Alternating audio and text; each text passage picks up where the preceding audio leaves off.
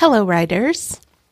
So you've probably heard lots of writing advice about fleshing out your characters, whether it's by using physical descriptions or body language or backstory. And while those things are important because your characters are, after all, folks you're going to be spending a lot of time with, there are three essential things that you must know about your protagonist, your main character, in order to drive your story forward and keep your reader engaged. And that's what we're talking about today. Welcome to episode number 23. I'm Stephanie Detlefs, writer and book coach, and this is the Hello Writers podcast. Together we'll discover inspiration, motivation, and practical tools to take into your writing life right now. Welcome.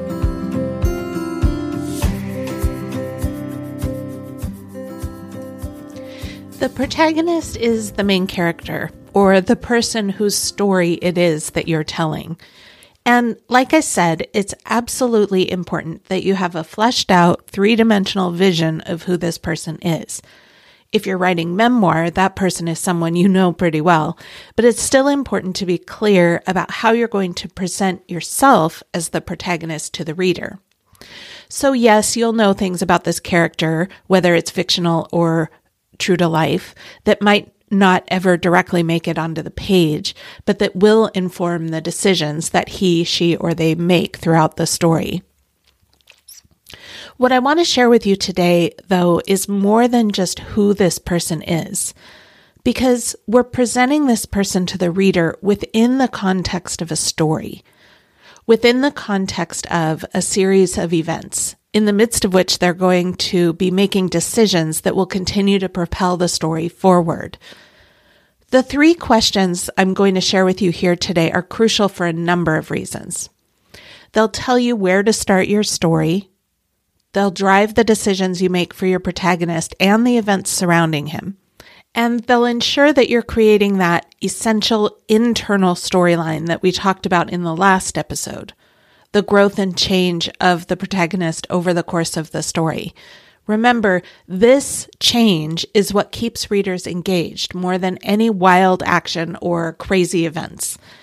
It's the internal story of the protagonist that lets us connect to the story on a personal and familiar level. So without further ado, let's jump right into these three essential questions to ask about your protagonist.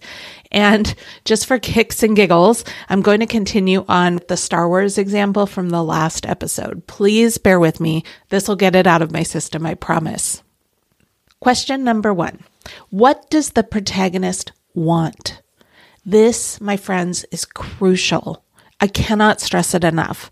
Without desire, there is no story.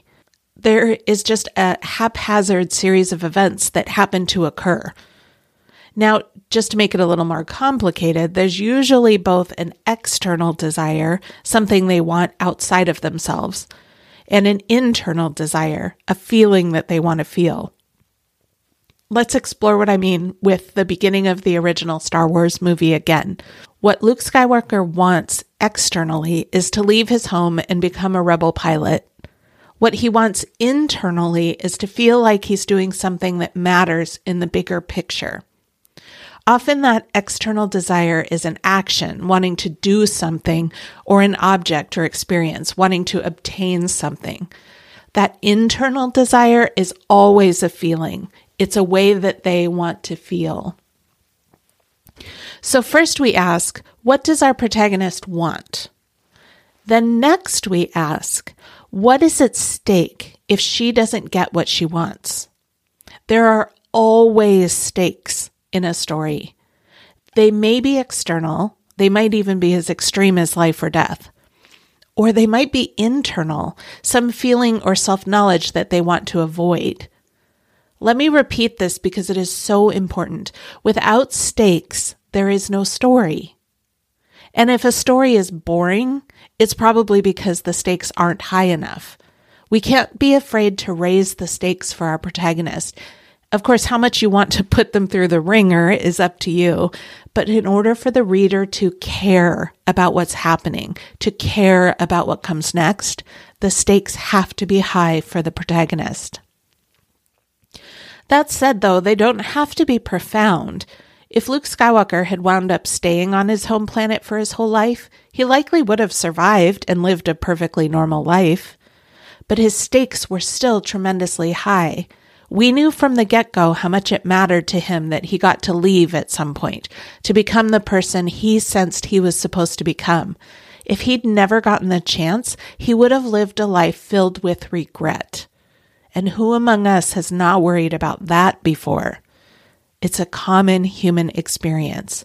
It's not profound, but it's incredibly important.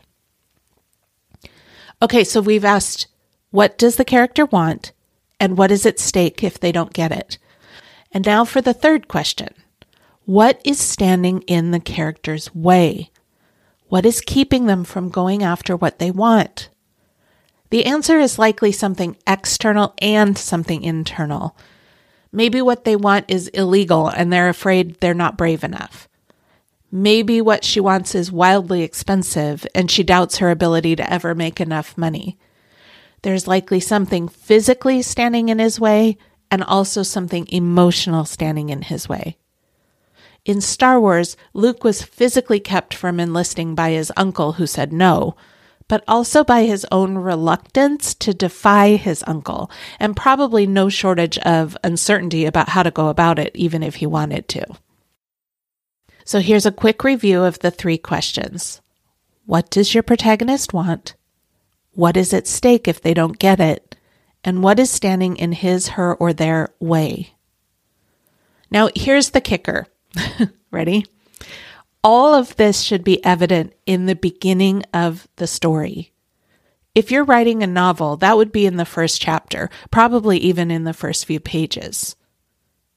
If you're writing a shorter piece, it's evident in the first paragraph or 2. It has to be. Here's why. The reader is going to use that information to help them decipher every decision that the protagonist makes.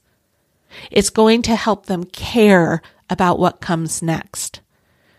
It's also going to help you, as the writer, hold on to the reins of the emotional internal story.